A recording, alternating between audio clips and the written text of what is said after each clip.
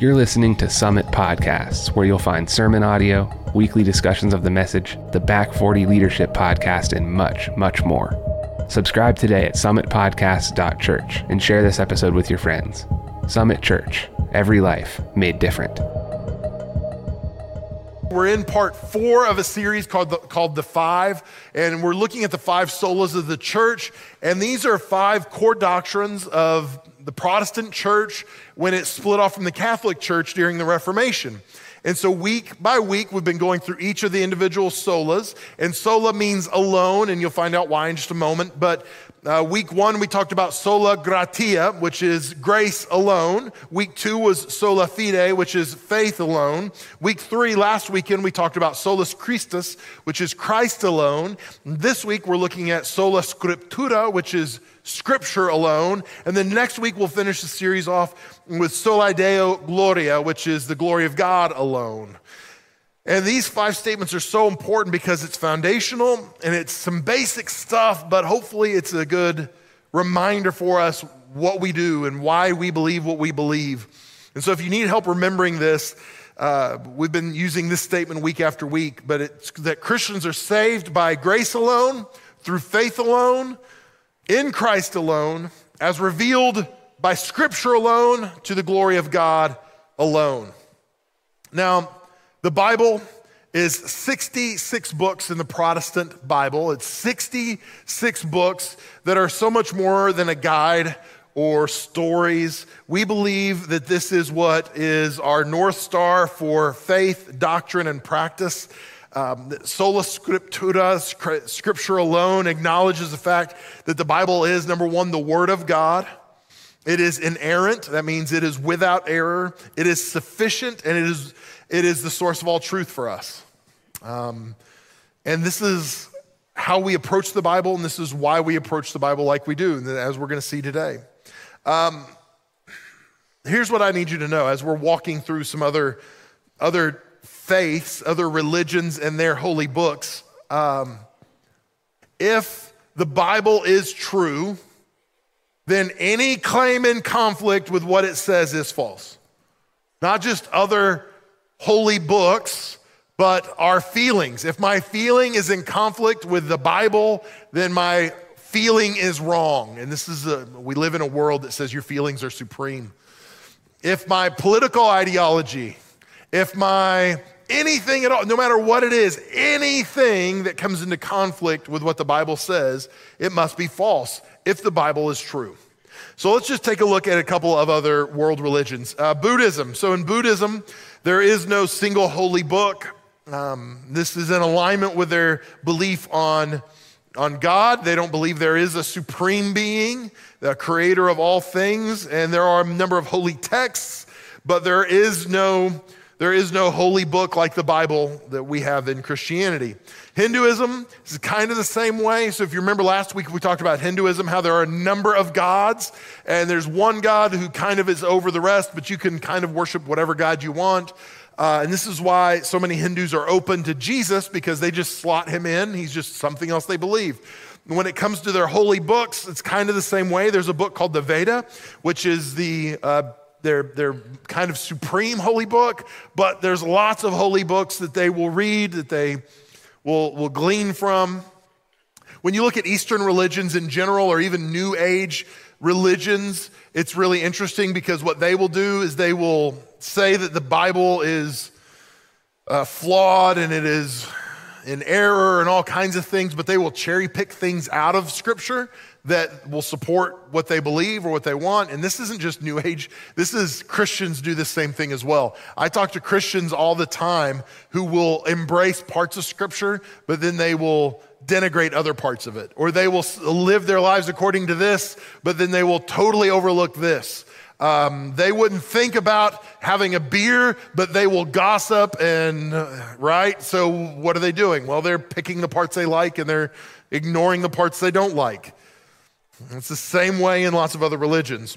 In Islam, the Quran actually refutes the Scripture, the Bible, as a holy book, but it actually affirms part of it as well. So you actually see sections of the Bible that are used in the Quran. And it's interesting because we've talked about John 14, 15, and 16, where Jesus is announcing to his disciples that he's going on. He's talking about the work of the Holy Spirit and who the Holy Spirit is. And in John 14, 15, and 16, he talks about the Comforter and the Advocate coming. And we know he's talking about the Holy Spirit. But in Islam, they will say that he's actually talking about the Prophet Muhammad. So Muhammad will be like, yeah, that was me that he was talking about. Of course, that makes sense, right? And so there are pieces of scripture that are used in the Quran that have been co-opted for their purposes. It's interesting because Judaism and the Protestant Old Testament are the same. So in Judaism, the Hebrew Bible is the same as the Protestant Old Testament. Now, the Protestant Old Testament has 39 books, and the Hebrew Bible only has 24. And the reason for the difference is numeric. So instead of having 1st and 2nd Samuel, they just have Samuel. So they condense down, but the content is the same. Now, they don't have a New Testament because they're not big fans of Jesus. And so the New Testament is mostly Jesus. So their Bible is just the Protestant Old Testament, and that's it. Let me go on. There's a couple that we haven't talked about over the last few weeks, but I wanted to mention here today. The first is Jehovah's Witness. And with Jehovah's Witness, they've actually written their own translation of Scripture. It's called the New World Translation. And if you look at your Bible app that you have on your phone, some of you use that, or if you get on the internet and you'll find websites that have lots of different Bible translations, you typically will not find the New World Translation in those because most Orthodox Christians will disregard the New World Translation as false because of how the Jehovah's Witness translated it and what they did. So one of the things they did is they don't believe in the deity of Jesus. They don't believe Jesus is God incarnate for us. They will say he's the Son of God, but they mean he's the Son of God in the same way that I'm the Son of God. So he is not divine in his nature. He was just a really good man who happened to be a savior. So this is just the tip of the iceberg for this, but they have muted the New World Translation of any trace that Jesus is who he said he was. And also what they do is they insert the word Jehovah throughout the New Testament in different places that it was not used in the original manuscripts. And part of that was, again, to rob Jesus of his deity and to ultimately push the narrative of the Jehovah's Witness. We also have the Mormons. Now, they don't like being called Mormons. They're the Latter-day Saints, but they're always going to be Mormons to me. So Mormons, they have the Book of Mormon. This is their most well-known holy book, but they actually have 4 books that they've canonized as holy. But the Book of Mormon is their most notable. To make a long story short, the Book of Mormon allegedly was given on golden plates to the prophet Joseph Smith.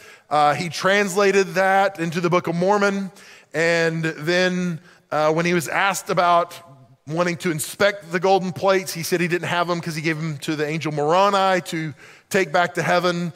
So the Mormon Church will claim that they have some witnesses to this account, but it is sketchy at best. And this is a key indicator of what a cult might look like. And just for the record, I want to say this as gently and lovingly as I can. Some of the nicest, kindest, warmest, most friendly people I've ever met in my life were Mormons or Jehovah's Witness. They are wonderful people, but they are deeply deceived. And both of these churches would call themselves Christian, but they are not. They are cults. And what we see with both to some degree, but especially with the Mormon Church, is they have this divine message that was given to Joseph Smith, and he disseminates it. And he tells them what to believe and what to do. He's written down what their truth is, and then he gets people on board. And this is lock, stock, and barrel what a cult is. This is one of the reasons why there aren't windows on the Jehovah's Witness churches, because they don't want people to see what's going on inside. Same thing with a lot of Mormon churches. They don't have windows because they don't want people to see what's going on. And cults are secretive, and they don't want the outside people scrutinizing what they believe or what they say. And this is one of the reasons why Jehovah's Witnesses and Mormons will say, we are Christians. But when you start delving into their faith and their beliefs, it is very, very different than what our Bible says, what the Protestant Bible says is true. So when you have one person who's given revelation and they disseminate that to everyone else, that's a problem. Let me move on.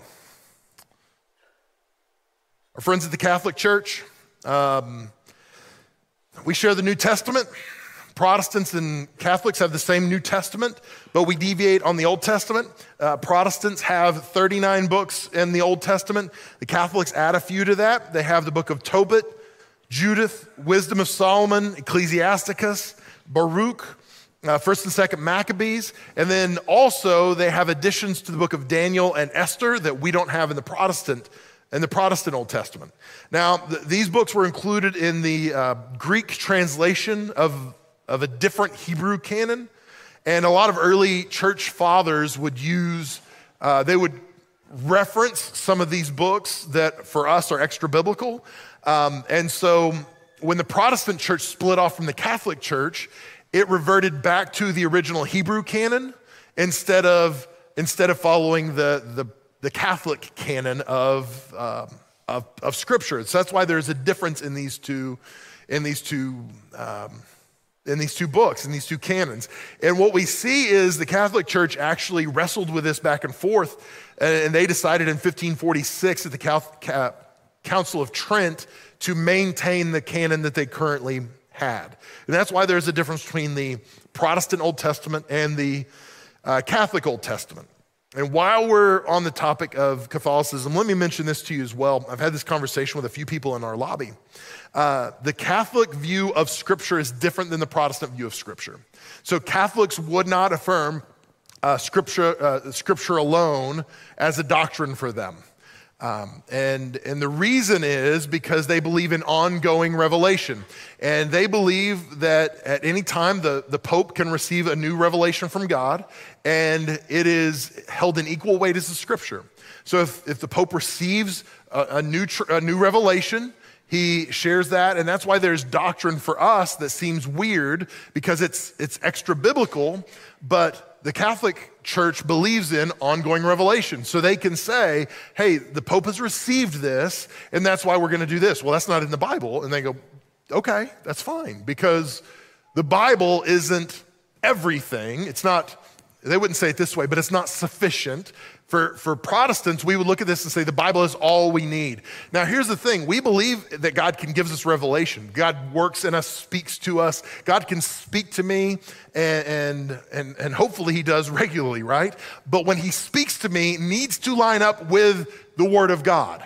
It's not going to contradict the Word of God. I've had people sit in my office and say, Mel, I'm divorcing my wife. Why are you divorcing your wife? God told me to. God told you to divorce your wife? Do you have a reason, like a biblical reason to divorce your wife? Well, no. Is she cheating on you? No. Is she abusive? No.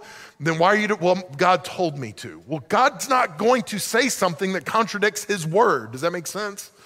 If it's in the Bible, that is everything. That's our standard. And so we do believe that God speaks to us, but we don't believe that what he speaks to us should be held in equal weight as the Scripture unless it is lined up with Scripture. So let me come back to our faith. Unlike other world religions, Christianity hinges on an actual event that happened historically. And if Jesus actually rose from the dead, then Christianity, it must be true. There have been 25,000 archaeological digs related directly to the subject of the Bible or topics that it covers, and not one has contradicted the Bible. The overwhelming majority have confirmed and affirmed what the Bible says historically. Archaeology has actually been disastrous for other world religions because as they discover more, they find out, no, there's things that are not in alignment with what a religion claims.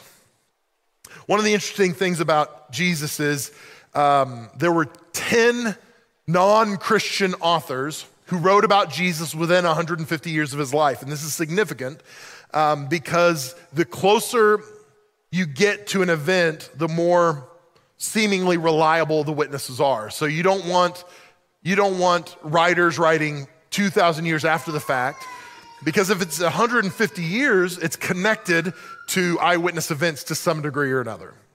So there were 10 non-Christian writers, and some of these non-Christians were combative to the gospel. They not only weren't Christians, they hated Christians. Some of them were kind of in between. They weren't pro, they weren't against, but at the end of the day, there were 10 that were non-Christian, and these authors historically have agreed on these things. This is what they said: that Jesus lived a moral life. He performed miracles. He was crucified. Darkness and an earthquake occurred when he died. He was acclaimed to be the Messiah. They didn't say he was the Messiah, but they say people believed him to be the Messiah. His followers believed he rose from the dead. His followers were willing to die specifically for their belief that he rose from the dead. Now, this is huge. I don't know about you. I have lied to get stuff before. Now, don't look at me like that. You're all judging me. You have too. You know it. I've lied to get stuff before, but I've never lied to get punished.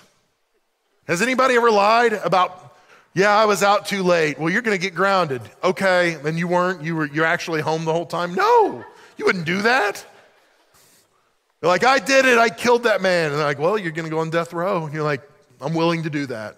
No.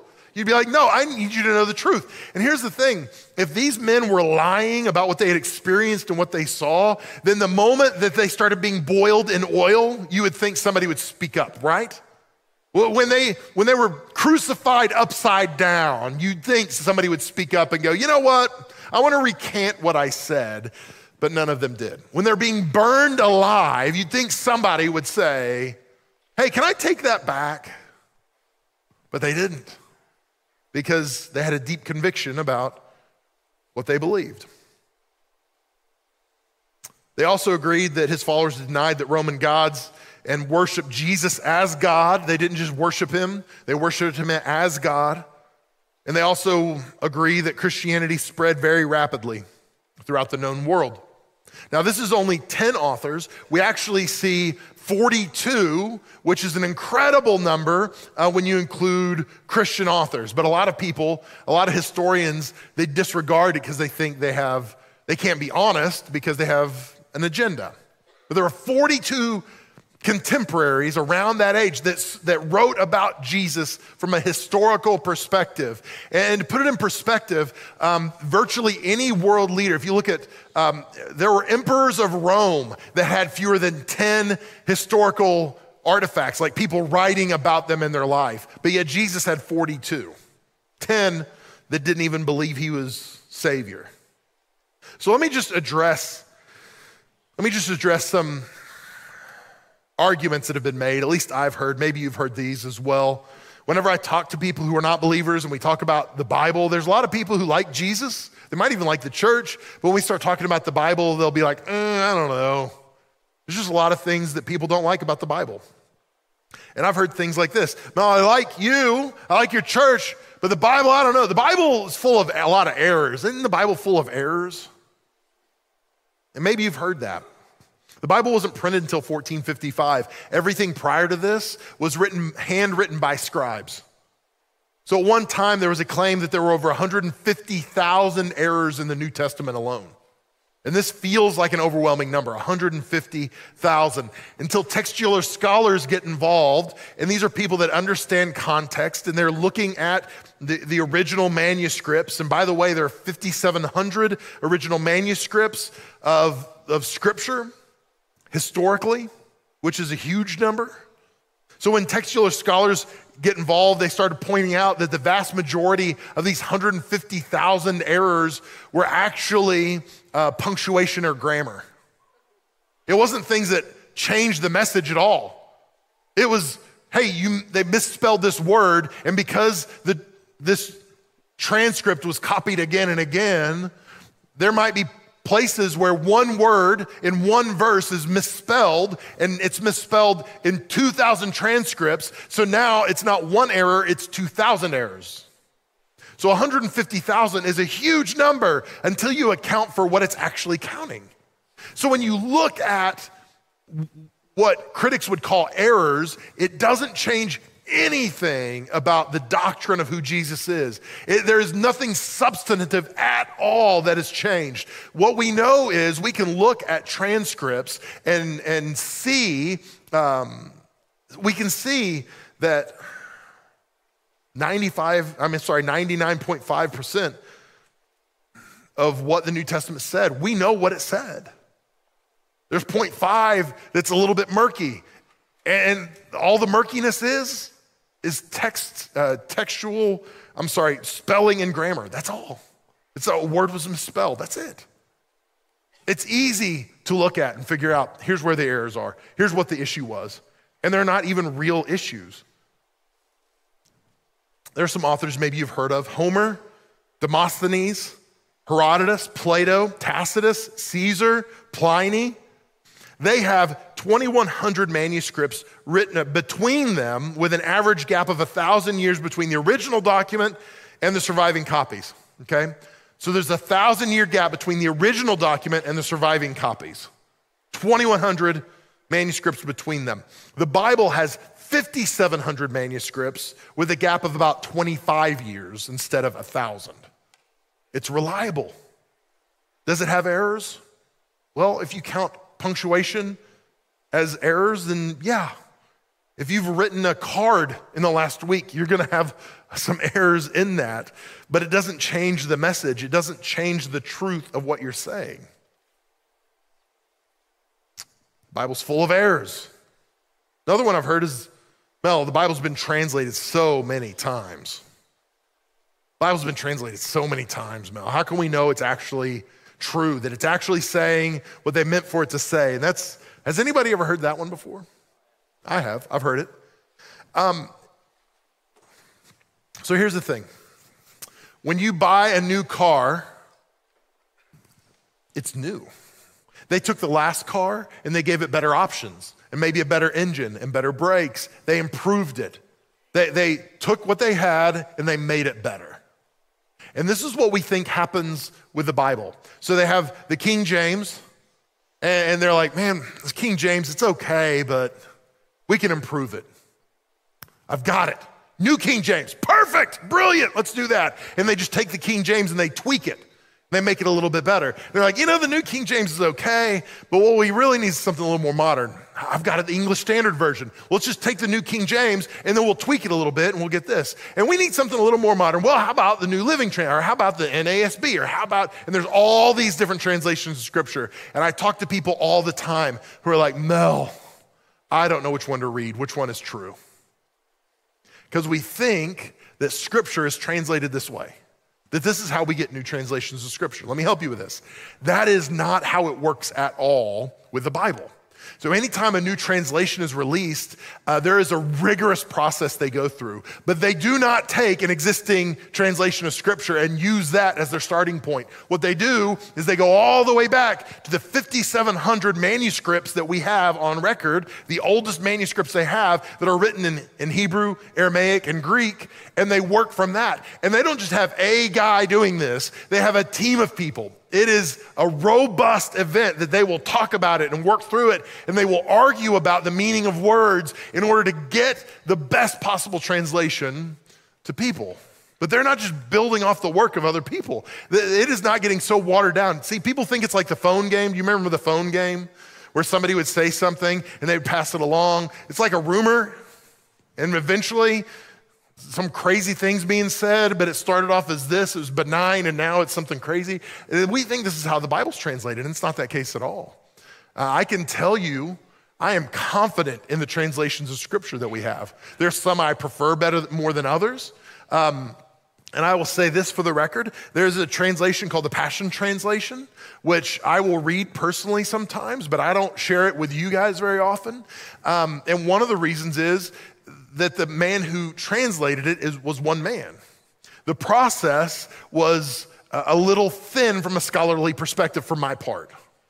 And so I will read it to enjoy it because there are things and ways things are communicated that I appreciate. But it's one thing for me to look at that and understand how that got developed and where it came from. And it's another thing for me to preach it to you guys.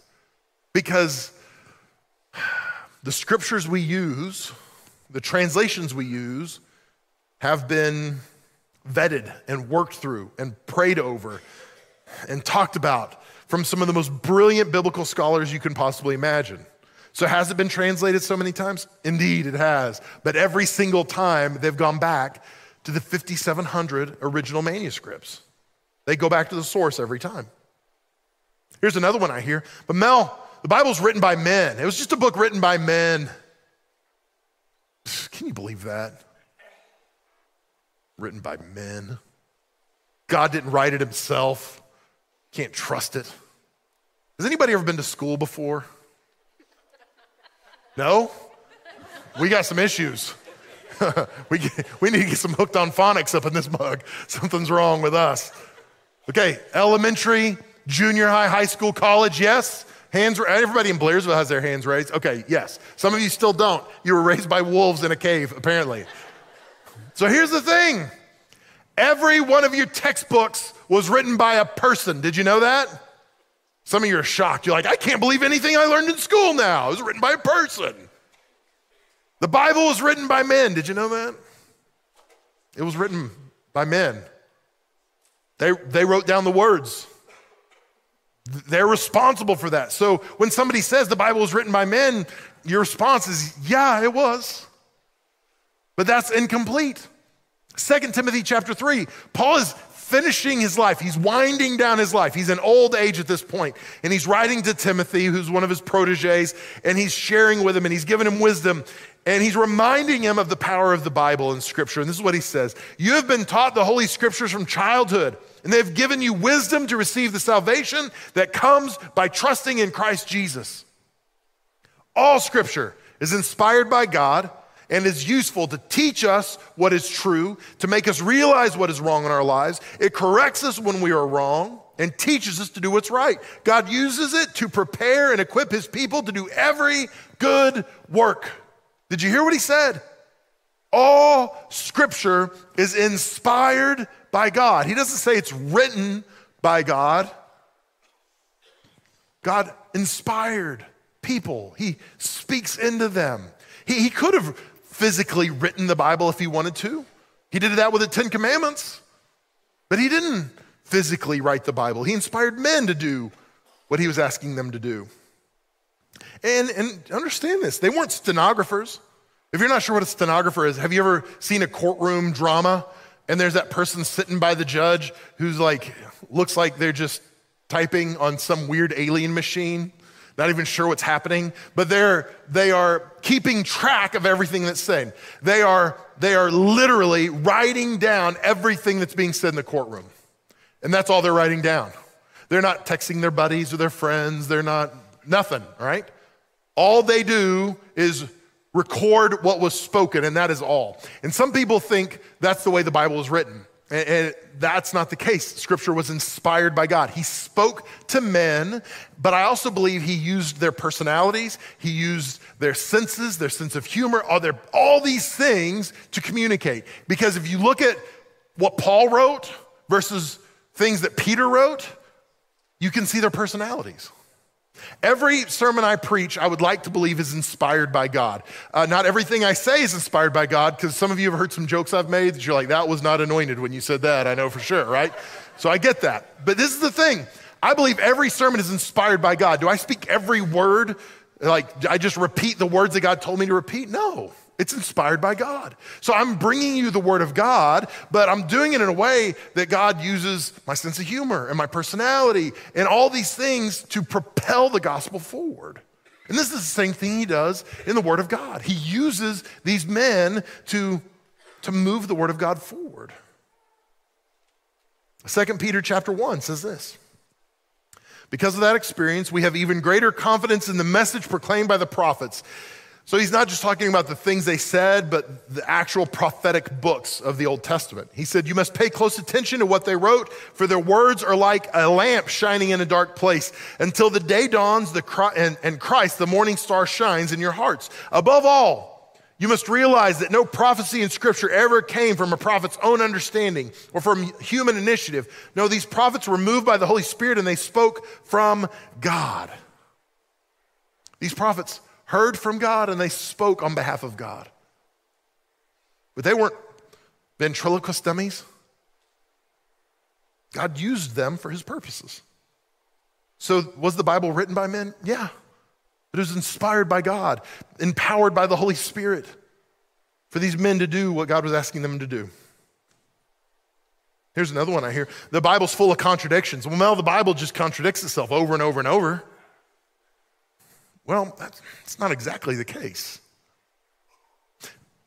A lot of times this is talked about in specific places with the Gospels. The Gospels are the recorded, the first 4 books of the New Testament, Matthew, Mark, Luke, and John. This is the record of Jesus' earthly ministry. And there are things that are included in some stories and not others. And there are details in some stories that are a little different than others. And critics will look at that and say, see, look at that.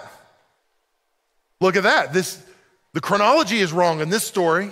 They said this happened first, but this happened first. So there's issues, there's contradictions. So according to investigative experts, multiple independent eyewitnesses rarely see all the same details, and they never have the exact same words when they're describing what they saw. So they have different perspectives. So there's things that some see that others don't see. And they will never say the same thing about what they saw.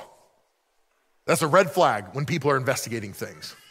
So imagine this. Imagine if the police came to my house and they were questioning me and my wife, and they had us in rooms separately, and my wife said, Mel was home at 10 p.m., he got a drink, went right to bed, and he slept till 7. And they asked me, and I said, I was home by 10 p.m., I got a drink, and went to bed, and I was up at 7.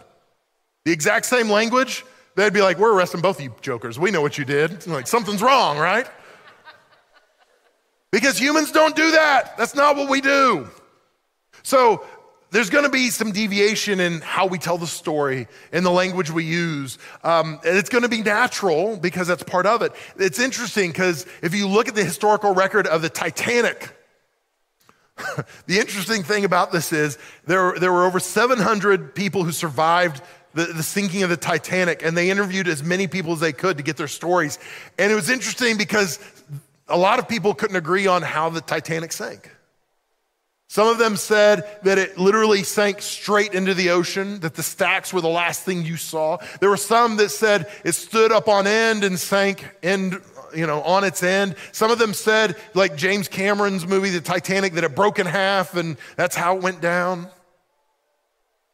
Some of their details were different. Some of them couldn't remember, they didn't see, and so they were going off of what they heard. But do you know what they all agreed on? That the ship went down.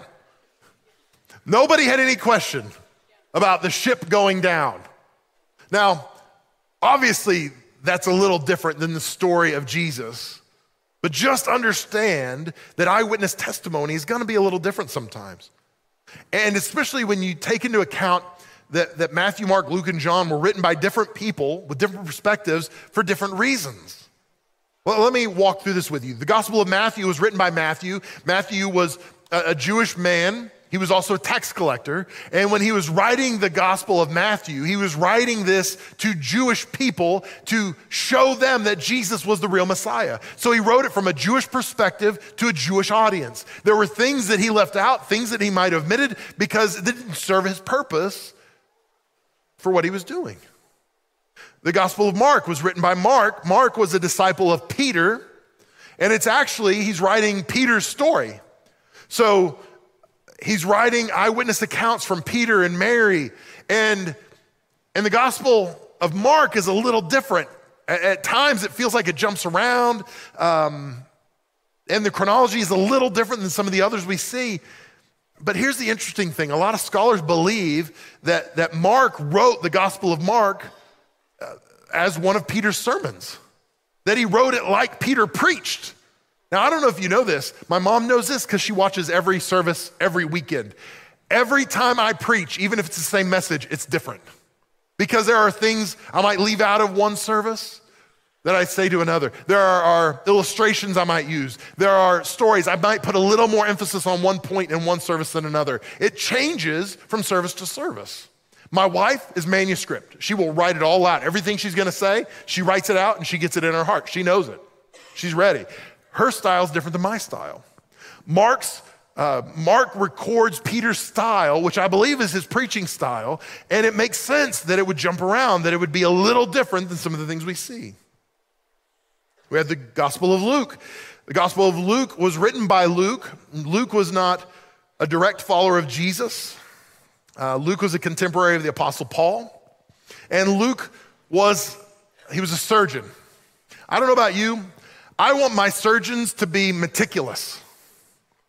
If you walked in to your doctor appointment and your doctor was like, now, I know we're doing a transplant. Are we taking a lung out of you or putting a lung in you? You'd be like, time out, right? I need a new doctor. Like, I know we're cutting something off. Is it a leg? We'll figure it out later. Don't worry about it. That's not something you leave to chance. You want somebody who knows the details, right? Luke was meticulous. And what Luke did in the Gospel of Luke and also in the book of Acts is he's writing and recording the history of the church, the first century church. So that's in the book of Acts. In the book of Luke, he is writing a record. This is for posterity's sake. He wants people to know what happened. And so he's meticulous. He's walking through the timelines. He's talking to eyewitnesses like Peter and Mary. And he's walking this out. That's why there's things in the Gospel of Luke that we don't see in other Gospels. Then we have the Gospel of John. John wrote the Gospel of John for evangelistic purposes. He was writing it to help people come to know Jesus. And he wrote it primarily around 7 major signs. And these were signs that he wanted them to see that this is proof that Jesus is who he says he is. So there are things that he doesn't mention that some of the other Gospels mention. Now, people will look at this and say, oh, well, it's contradictory. Or you can understand that all these eyewitness accounts together help paint a bigger story, the story that's way more important than the fact that this is mentioned here, but it's not mentioned there. And some of the contradiction we see is not real contradiction at all, because Paul talks about the fact that women should stay silent in church. But if you've been around Summit, you know women don't stay silent in our church. We have female preachers. And the reason is because if you just look at this scripture out of context, you'd go, well, women can't preach in church. But if you zoom out and look at the broader context, you go, well, wait a second. Paul had female deacons. The first person that preached the book of Romans was probably a woman because she was the deacon of the church. So the context makes sense. But if we zoom in to one singular point, it's easy to say, oh, well, it contradicts itself until we understand the context, until we understand the bigger story. So here's the thing. Charles Spurgeon said this: the word of God is like a lion. You don't have to defend a lion. All you have to do is let the lion loose and the lion will defend itself. I love this. The word of God doesn't need me to defend it. All we have to do is let the word of God loose and it will do what it was written to do. Psalm 1 says this: oh, the joys of those who do not follow the advice of the wicked or stand around with sinners or join in with mockers, but they delight in the law of the Lord, meditating on it day and night. We meditate on the word of God day and night. Matthew 4, Jesus, he's going into the wilderness. It says in verse 1, Jesus was led by the Spirit into the wilderness to be tempted there by the devil. For 40 days and 40 nights, he fasted and became very hungry. During that time, the devil came to him and said, if you are the Son of God, tell these stones to become loaves of bread. And Jesus told him, no, the scriptures say, people do not live by bread alone, but by every word that comes from the mouth of the Father. He's quoting Deuteronomy 8:3. He does this 2 more times when the devil tempts him. He says, no, let me tell you what the word of God says. Jesus Christ, the Son of God, actually quotes scripture in his time of need. That's how important it is for us to know the word of God.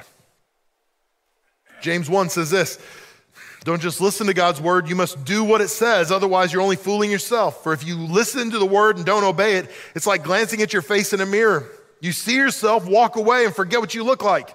But if you look carefully into the perfect law that sets you free, and if you do what it says and don't forget what you heard, then God will bless you for doing it. Look into the perfect law that sets you free. We think that the law restricts us, but the law sets us free. Years ago, I was youth pastoring in Austin, Texas, and I was able to serve as I would go into public schools and teach a health class. And the segment I would teach was on abstinence and the importance of abstinence for teenagers, for high school students. And it was so interesting because every single time I would teach that class to a new group of students, somebody would say, hey, this is limiting us. This is restricting us. It's keeping us from having fun. Why would we do that? And I would say, it's not limiting you, it's actually freeing you. It's freeing you from the consequences of unprotected sex, from sex outside of marriage, from STDs, from unwanted pregnancies, from guilt, from shame, from all these things that are accompanying that behavior. And sometimes we look at the Bible and we go, man, the law is restrictive. It keeps me from doing what I want to do. And I would say it actually frees you. And it frees you from the consequences of doing some of those things that you want to do. It is freeing to live your life according to the Word of God. Did you know this? I just saw this last week. People who read the Bible 4 times per week, their loneliness drops by 30%. Their anger issues drop by 32%. Relational issues drop by 40%. Your marriage can get 40% better if you just start reading the Bible. Did you know that? Alcoholism drops by 57%. Feeling spiritually bored drops by 60%. These are the people who say, it's not exciting anymore. Church was fun. God was fun for a while, but it's not anymore. Get in the Word of God. You're not going to feel bored. Viewing porn drops by 61% for people who read the Bible at least 4 times a week. I'm telling you today, that is not an issue for somebody else somewhere else. That is an issue for you in this church, not just men, but women as well. Statistically, there's a whole bunch of us in this room that struggle with that. People in Blairsville, people watching online. How do you battle that? How do you defeat that? Get in the Word of God. Get the Word of God in you. Here's the thing though, sharing your faith increases by 200%. Why? Because we're confident about the Word of God. We've got the Word of God in us. We know what to say. We know how to say it because the Word of God is living and active, and it's active in us. Real quickly, I want to show you a picture. Maybe you've seen this online. This is a picture that Jordan Peterson used in one of his lectures recently. And I want to point some things out to you. At the bottom of that, you see a line that is horizontal, and there are some blocks there. They're light gray, followed by a white, by gray, and those represent the books of the Bible. So the first gray box on the far left represents Genesis, then Exodus, then Leviticus, Numbers, Deuteronomy, Esther, Job. We could go on and on. The vertical lines beneath the books of the Bible represent specific chapters in that book. So if you look in the very middle of this, you see Psalm 119 that stretches down so far. It's the longest book in the Bible. That's just a reference point, tell you where we're at. The art lines above it of different colors represent cross-references in Scripture, places that the Bible refers to itself. There are 63,779 cross-references in Scripture. Almost 64,000 cross-references. The colors, the different colors represent how far apart the references are. So the longer the arch and the different the color, that represents where it is referenced. This is a book that was cross-referenced 64,000 times in itself. This is 66 books in the Bible. 40 authors, most of whom had never met each other, most of whom had different backgrounds like generals, tax collectors, kings, fishermen, missionaries, doctors, historians. They all had different backgrounds, different experiences. They wrote the Bible in 3 different languages, Hebrew, Aramaic, and Greek, 3 different continents, Asia, Africa, and Europe. There were hundreds of topics, and it was written over 1,500 year span. Think how much our world has changed in the last 100 years. And yet in 1,500 years, they wrote about all kinds of different topics. And there is no contradiction. There is no factual error because it's the Word of God. One continuous story about Jesus Christ. The Word of God can be trusted. The Word of God is true. It should be our bedrock anchor for our lives. It should be how we live our lives and what we measure our lives against. I want you to get the Word of God in you. It might be 1 minute a day you're reading the Bible. Great, start somewhere. Maybe you're listening to the Bible. Great, start somewhere. Get the Word of God in you and it will change your life. I'm going to turn it over to Pastor Colin there in Blairsville. We're closing out our time. We're going to give you a chance to respond. I love you guys more than you know. I'm so glad I get to be your pastor. God bless you. So today, maybe you realize I'm not living my life according to the Word of God. I'm not walking with Christ. I'm not surrendered to His Lordship. I want to give you a chance. So if you would, bow your head and close your eyes over this place. Let's pray together. God, thank you so much for loving us like you do. And thank you for your Word that sets us free. Thank you for your Word that is our North Star, that is our compass for life. And it's so much more than that. God, it's not just a book of rules, but God, it sets us free to live the life you dream for us to live. So God, I pray that we would value your Word to us in a way that is appropriate. I pray that we would see the truth, the life that is resident in it. And I pray that we would not just hear the Word, but let us be doers of the Word as well. Let us apply it to our lives. And as we do, I pray that it would change us. God, I pray that we wouldn't endeavor to defend the Word, but God, I pray that we would endeavor to live the Word. Because what our world needs more than anything else are Christians who will actually live out the Word of God. So God, minister in these next few minutes, be glorified in it. Now, with nobody looking around, your head bowed, your eyes closed, if you'd say to me today, Mel, I know I'm not really walking with God. I know I'm not in a relationship with Jesus, but I know I need to be. I want to be today. I want to surrender my life to His Lordship. If that's you, I just want you to put your hand up real high where I can see it. Yeah, thanks, sir. Am I right? Who else would say, Mel, that's me? Yeah, thank you. A couple hands on my left. I see you. Praise God. Who else? Yeah, thank you. Up in the balcony. I see you on my right up there. Thanks, sir. Thank you in the center section. Thank you on my left in the back. Praise God. Awesome. Romans chapter 10, verse 9 tells us this. If you confess with your mouth that Jesus is Lord and believe in your heart that God raised him from the dead, you shall be saved. So we're going to pray a prayer together. We're going to confess that Jesus is Lord together. But I'm going to give you the words to pray, but this isn't my prayer. This is your prayer from your heart to God. We're going to pray this prayer together. Everybody in this place, say this with me. Heavenly Father, thank you for loving me so much that you sent Jesus, your only Son, to pay the price for my sins on the cross. From now on, my life is yours. Use me for your glory. In Jesus' name, amen. Amen. Come on, let's give God a round of applause today, can't we? Listen, if you prayed that prayer and you meant it, Scripture says you're a new creation. We want to help you take the next step in your faith journey. We want to help you walk with God. So do me a favor. You can either fill out the card that's in the seat back in front of you and then take it to our next step table in the lobby when we finish here in a moment, or you can simply text Summit PA to 94,000, select the prompt that says salvation, and let us know about your decision that way. But even if you do that, I want to encourage you, stop by the next step table so we can help you walk with God and grow in your faith. Pastor Kendall's going to lead us in a final song. We're going to worship together before we go. And while we're singing this last song, I want to encourage you to find one of our prayer team. They're going to be up here on either side of this platform. And if you need prayer for any reason at all, don't let fear or shame keep you from getting the prayer you need today. Step out from your seat during this final song. Let us pray for you. Why don't you stay into your feet? Before we go, we're going to sing together one more time. Guys, I love you more than you know, and I'm so honored I get to be your pastor. Make sure you stop by and visit with the Lombardis before you leave today. God bless you guys. If you enjoy this content, please let us know by rating and reviewing the podcast. You can also contact us at summitpodcast.church. Remember to share this episode with your friends and on social media. Summit Podcasts can be found on Apple Podcasts, Spotify, wherever you listen to podcasts, we're there. Thank you for listening to Summit Podcasts, and we will see you in the next episode.